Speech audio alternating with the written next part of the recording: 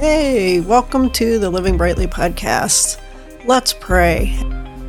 Heavenly Father, thank you for this opportunity to share your word. I pray, Lord, that you would use my words and use my ideas to speak to each person individually, that they would be able to hear from you, that they would understand your call, and that they would be able, in turn, to be a bright light in this dark world. Be with us today. Thank you, Lord, for this opportunity. In Jesus' name, amen. Well, welcome to the Living Brightly podcast. I'm Elaine Cross. I'm your host. And last week, we talked about the significance of 40 in the Bible. And I encouraged you to develop or deepen your relationship with God by doing a fast. But I didn't really define what that was. I just told you, pray and read your Bible. More than anything, it's about committing 40 days to intentionally prioritize your time with God. Carve out a little bit of time every day to work on this very important relationship and connect with God. But what does that mean? I know it's not necessarily something that comes naturally, because I realize that you can take 40 days to draw closer to God, and you can spend some time in the Bible to facilitate that. But if you don't have any direction as to what to do or how to do it, it kind of becomes another time when you might feel like you're failing. And it's common. This is a common pit that I fell into, and I was leading you to fall into. It's not a typical kind of activity, and most Christians in most churches just say, develop your relationship, or they tell you, pray more, or they tell you, read your Bible, but they don't really spend time teaching. Jesus spent 3 years teaching and training his disciples to take his message worldwide. Now, I'm not Jesus, but I can do better than just say, pray and read your Bible. So that's what we're going to talk about today. How can you actually develop this relationship with God? Now, I know you're a smart cookie. I know you're sound in your faith. You want to serve God. You want to know God more. And you want to serve his other children. But maybe all this isn't quite as clear as it could be. I'm not surprised. This was a rather murky issue for me for many years as I tried to learn how to develop a relationship with God. And frankly, it's kind of a murky issue for just about everybody. Because again, the common church model isn't much better than it was 40 years ago when I started. And there's not a lot of direct teaching on some of these things. And this is one of the reasons I started this podcast. So for the next 6 weeks, we'll journey together over this 40-day period, this 40-day fast, to draw closer to God. And by fasting, I don't mean go 40 days without food unless you are an experienced faster.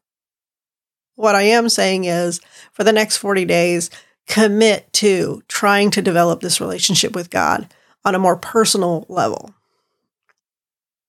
First, before we do anything else, I want you to do me a favor at some point during this week. Call your mother.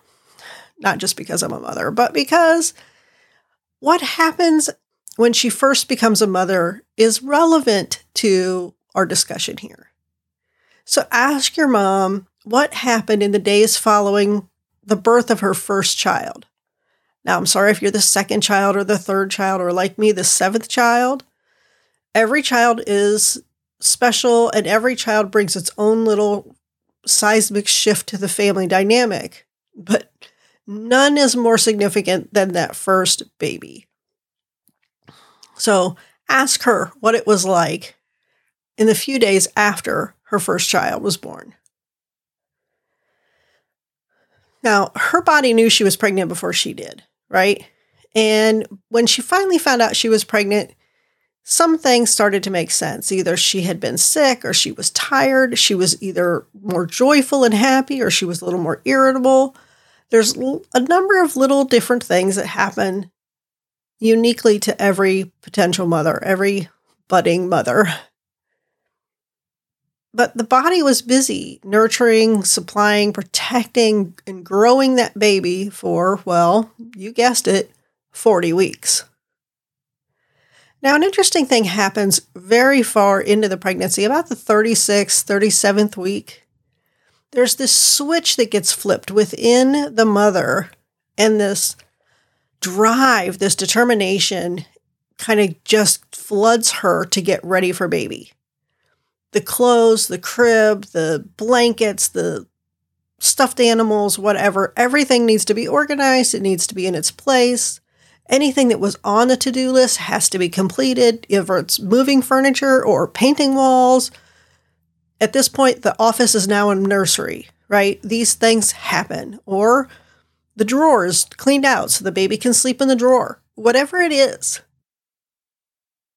God built in this switch, if you will. It's the best way I can describe it.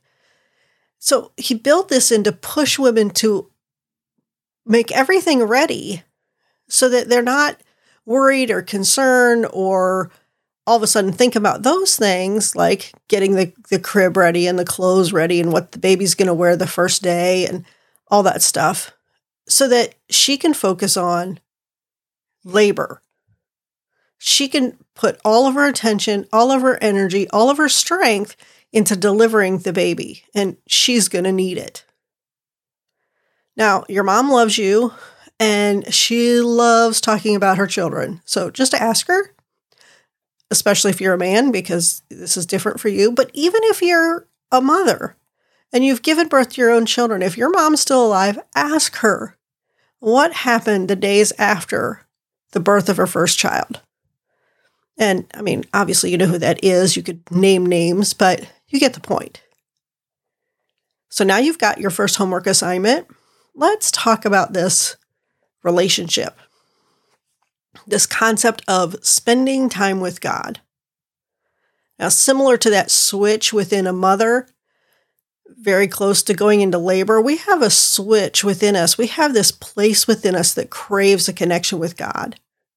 And when you decided to believe in Jesus and make a commitment to follow him, there was this surge of energy that you wanted to let people know, you wanted to talk about it, you wanted to encourage other people to hear about Jesus. And it was just this really exciting time that you wanted just everybody to know. Well, like all new things, the novelty kind of wears off.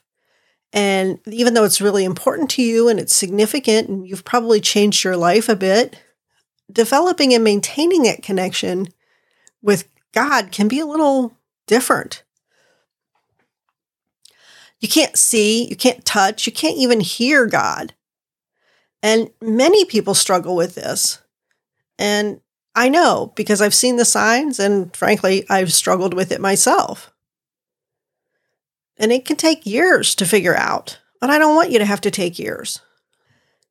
In addition to maybe not knowing how or what to do or why it's important, there's things that you may have heard, been told, or things that you assume to be that are just not true.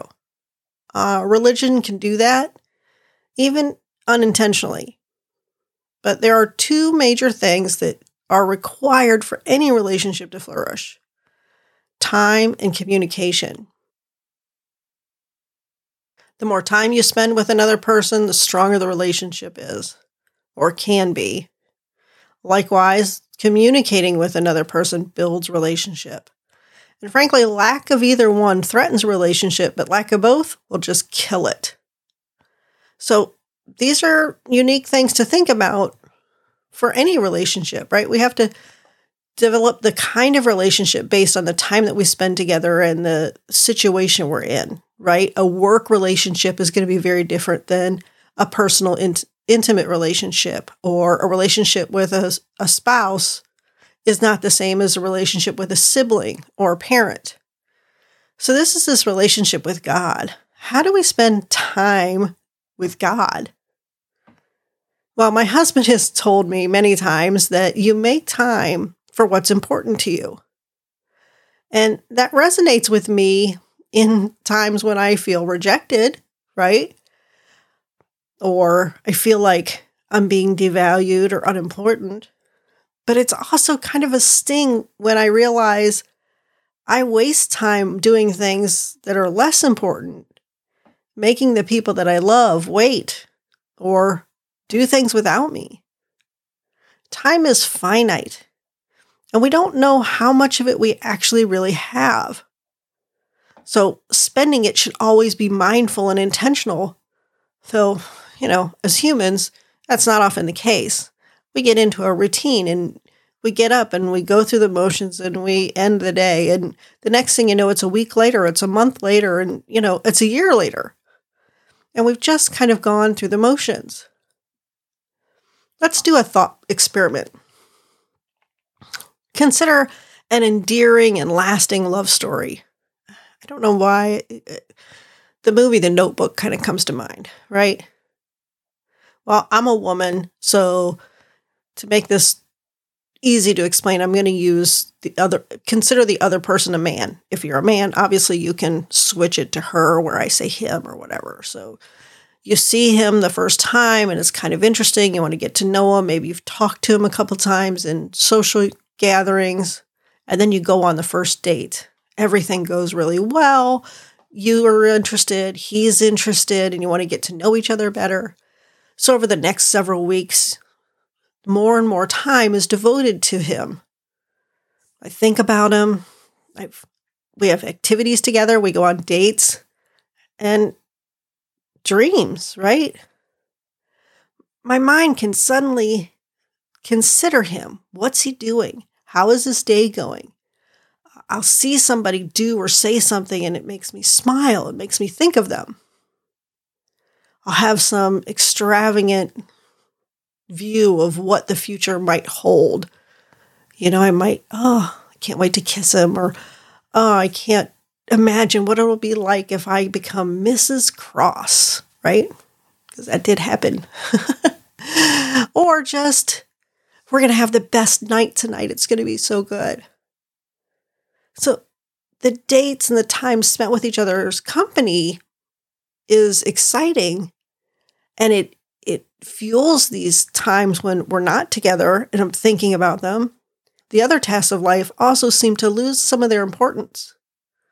There's undeniable draws on your life every day, and the time allotted to every day is divided up into stuff like sleeping and eating and working and fixing the house and going to church. And if you have kids, there's that whole time commitment.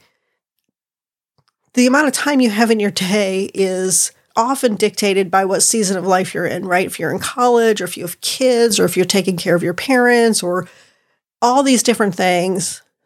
You've got a big commitment at work because you've got this big client that you have to fill, right? You've got different pulls at different times, but you have to make time for those things that must be taken care of. Where does God fit into your schedule? Do you go to church once a month? Do you go every Sunday? How often do you think of him? Do you give him a minute here or there? Or maybe you attend church every Sunday and listen to a podcast like this one. I recommend it. What about when somebody asks you to pray for them? Well, that's good. These are all good things. But these might not be enough to develop a personal relationship. Church service is important, and being in that community is important. Being in that community is important. But church is really a passive activity unless you're the minister. Listening to a podcast, again, is great. But again, it's kind of passive for you, except when I give you homework. Praying for someone is important. But what about praying for you? And I'm not talking about just what you want. It's not your, Santa Claus wish list. God, give me this, give me that, give me the other thing. Let's consider another thought experiment. Think about a famous person you admire. Let's say a president. What president of the United States do you admire? Say you listen to their interviews and their campaign speeches. You go to a campaign event. You see them in person. You talk to some friends about them at party headquarters. Do you know the president? Well, maybe you know him a little, but have you ever met him? No. Does the president know you? Absolutely not. If you sent him a note, would he even care? Would he know? But imagine if you really had a personal relationship with the president. Now, unlike the president, you have a standing invitation to develop a truly personal relationship with the King of the universe. The Lord God Almighty made a way so that you and him could know each other intimately as a father and child or a mother and child. I know you've heard this, and it sounds a little fantastical, but you can develop a relationship with God. Even though you can't see him, you can't hear him, you can't touch him. And really, it starts with time, prioritizing time for God. Let's take a break right here, and I want to remind you that this is a Value for Value podcast. Thank you for listening. If you're enjoying this podcast and find value in what you hear, all I ask is you turn that value into a number and go to elainecross.com and make a donation. I freely provide my time, talent, and treasure to publish it, but I need your help to continue to provide this for you. I know people need to hear this, so I won't set up a paywall or subscription level. I refuse to be beholden to advertising corporations that control the content. You are who I want to serve. So help produce the next episode to spark the light in someone else to push back against the chaos of darkness, one person at a time. Go to elainecross.com, that's ELAYNE, cross as in Jesus died on the cross.com, and make a donation. Then send a note to me at donation@elainecross.com. Let's continue. Now, we talked about when you first get saved. It's kind of like couples with the honeymoon stage, right? You get this fascination and delight, and then adulting seems to settle over, and without notice, you become the sandwich generation, and you're stuck between caring for your own children and caring for your parents, and then maybe you're retired. But all along through that, you and your spouse have been two dynamic individuals committed to oneness in this beautiful, fragile, strong, but interdependent relationship. But it requires constant tending. Not because it's a chore, but because you can't imagine life without this other person. Life is dynamic, and each day brings opportunities to spend the most precious resource you have, time. How you spend it depends on part the season of life you're in. Similarly, if you organize it and you plan it excessively, you kind of box yourself in. But if you don't plan anything, it's almost like a useless indulgence just whittles it away and it's gone. So you need to plan how you use your time. And you don't want to be in either extreme, right? You don't want to be so scheduled into a corner that you have no give time, and you don't want to be so loosey-goosey that you don't complete anything in any kind of relevant way. But God wants you to have the best life you can live. And he wants to be part of that life, and he wants you to invite him into your life. So when you commit to spend time with someone, you carve out that time in your day. And part of spending that time together is learning to communicate with somebody you don't really have any history with. You don't really have a connection with, right? It can be slow and it can be awkward. When you think about meeting somebody for the first time, a lot of it's, you go to a party and you don't know anybody there, and you're striking up a conversation and you back and forth questions, trying to find some kind of common ground, some kind of rhythm so that subtopics and other things can reveal some kind of connection and some kind of way to communicate. One thing I have to add here, though, is when you meet somebody, even a potential spouse, there's this idea kind of hovering in the background for some people of value added. What's in it for me? What does this person offer me, and at what cost? What can I offer, and what will they give in return? Now, we don't generally think about that, but we do evaluate relationships in that way because, we don't quantitatively, keep a check and balance kind of thing. Oh, you did this, I have to do that. I did this, you should do that. But it's kind of there. And there are those non-negotiables that can make you get to a point where you're like, no, this relationship is just not going anywhere. I don't have time for this person. It could be the fact that maybe the person just, and the one, always seems to have something to complain about, and it can be just exhausting. Or someone who twists every conversation to be about them, or their focus and their wants and their needs above yours.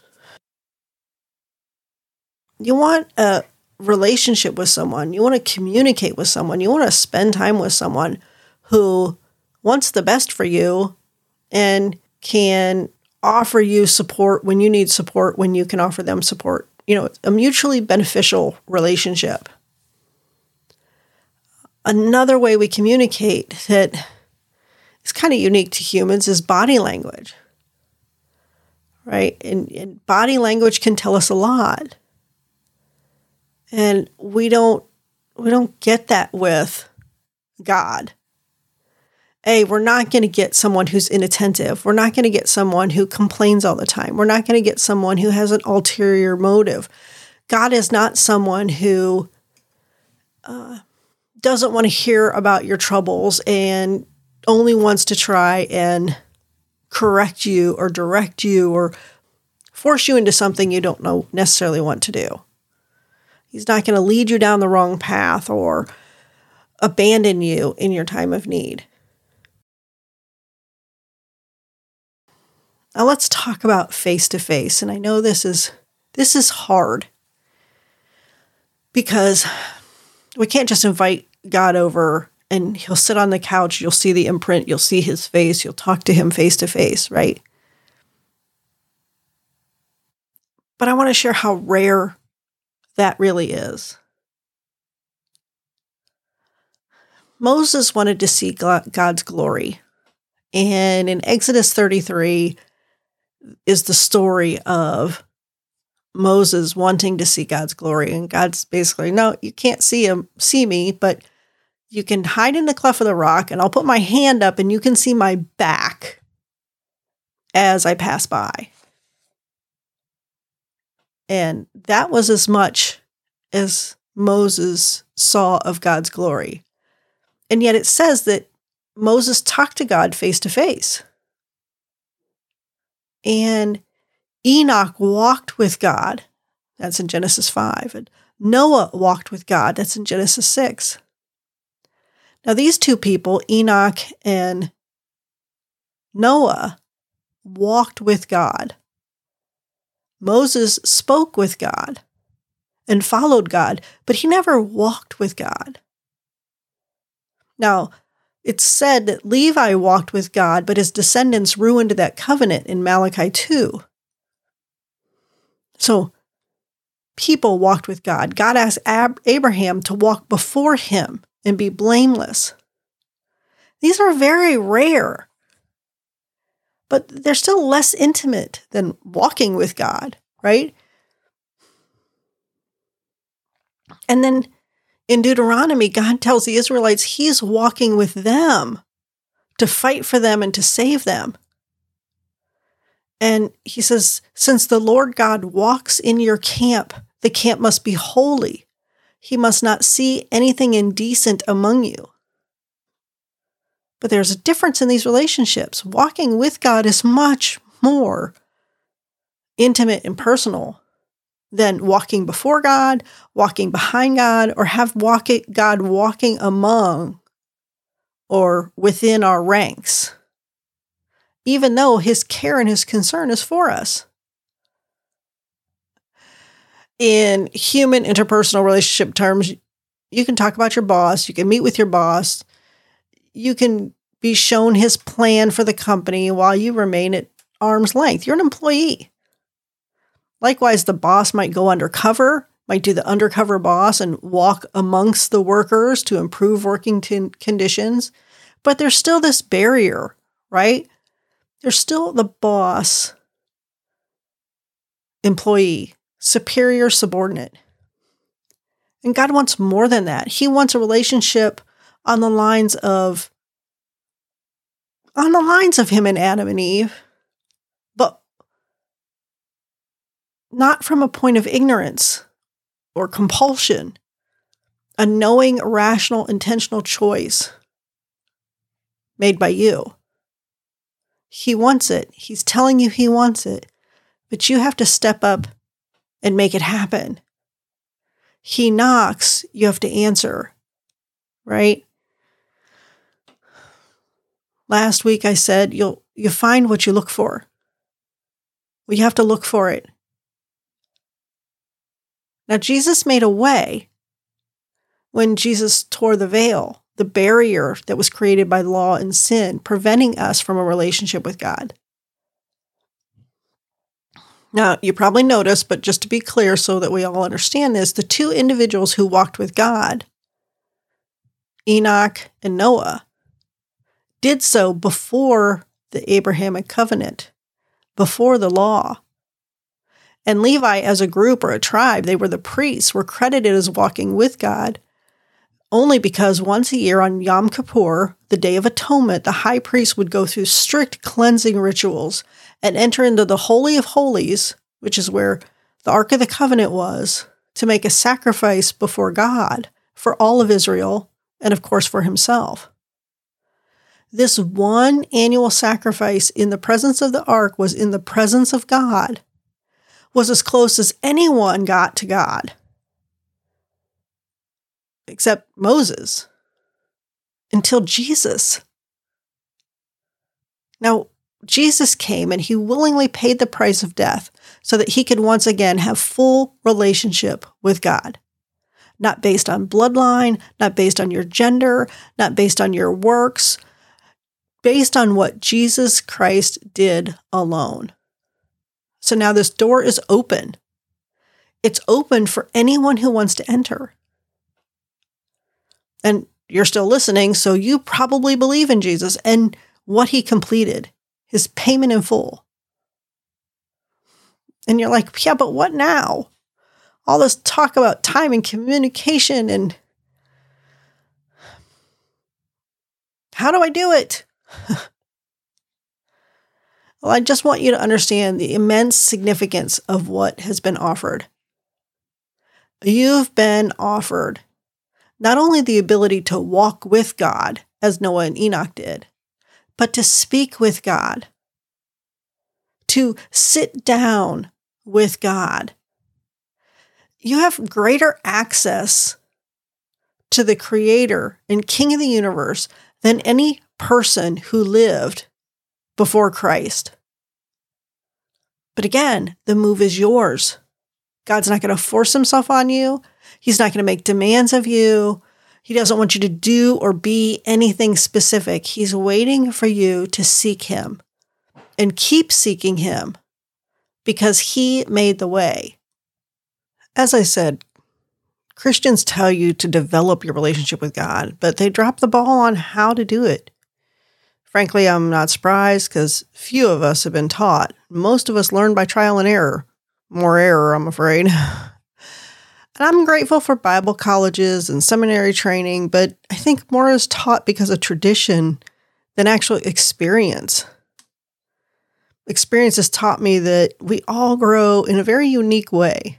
Therefore, when Jesus tells us not to judge not lest you be judged, it's because what God is dealing with you is not the same thing God is dealing with me. Let's just take something as common or simple as smoking or drinking. There's plenty of Christians out there that will berate you because they look at these things as sin. Other Christians are like, it's not a sin.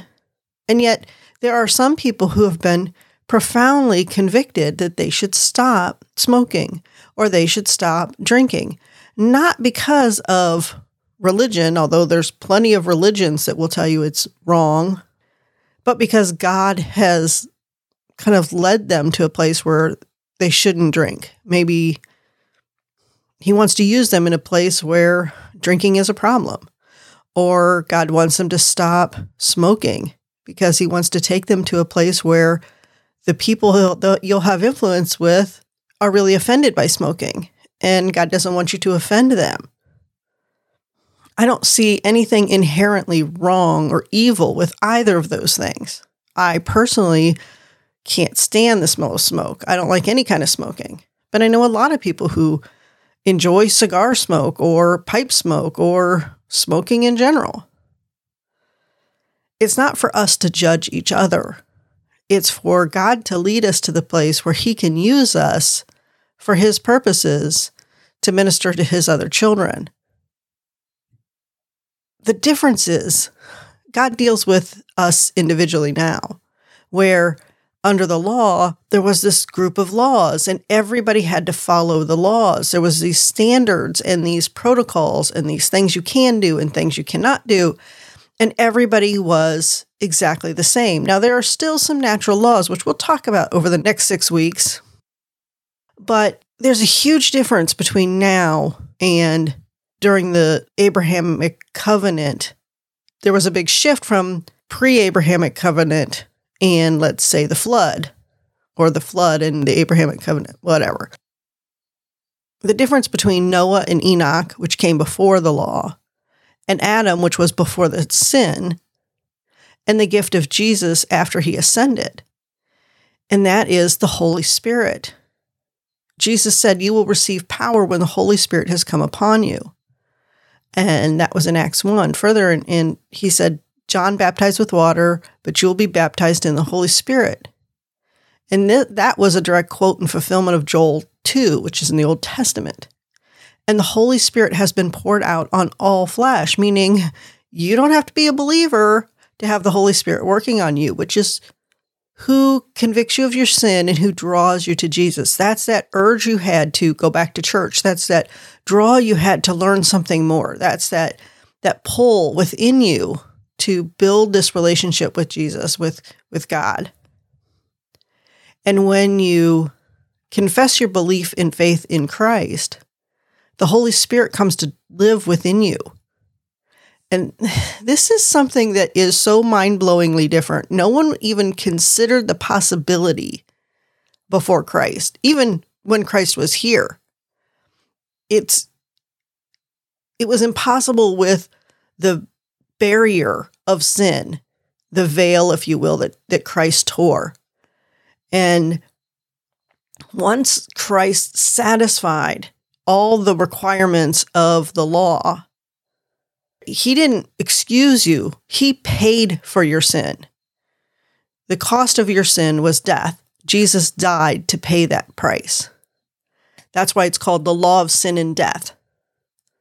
But now we have the Holy Spirit, which makes things so different. We can't even comprehend what it was like before the Holy Spirit was poured out on all flesh. Nobody can explain it because it's been this way for 2,000 years. So even the Jews who live today are blessed with the presence of the Holy Spirit on an individual basis, which is completely different than it was before. We can't wrap our minds around it. And because of this unique transformation, with the Holy Spirit living within you, you have a direct line of communication between you and God. So where communication seems like, how do I talk to somebody I can't see? How do I talk to somebody I can't hear? Individually, it has never been easier or more personal than now because of the Holy Spirit, because of what Jesus Christ did on the cross, because he ascended into heaven and sent the Holy Spirit to be available to everybody. So how do we pray? Well, praying is simply talking to God. And everything, practice makes things easier or better, and you get more efficient at it. But with practice, you can actually sense God's response through the Spirit, because you are body, soul, and spirit. So your spirit can easily converse with the Spirit of God, only the Spirit is spirit. It's not physical. We don't sense it with our emotions and our physical body, and it's not the same kind of communication, although it is, but it isn't. It's hard to explain. Talk to God about anything.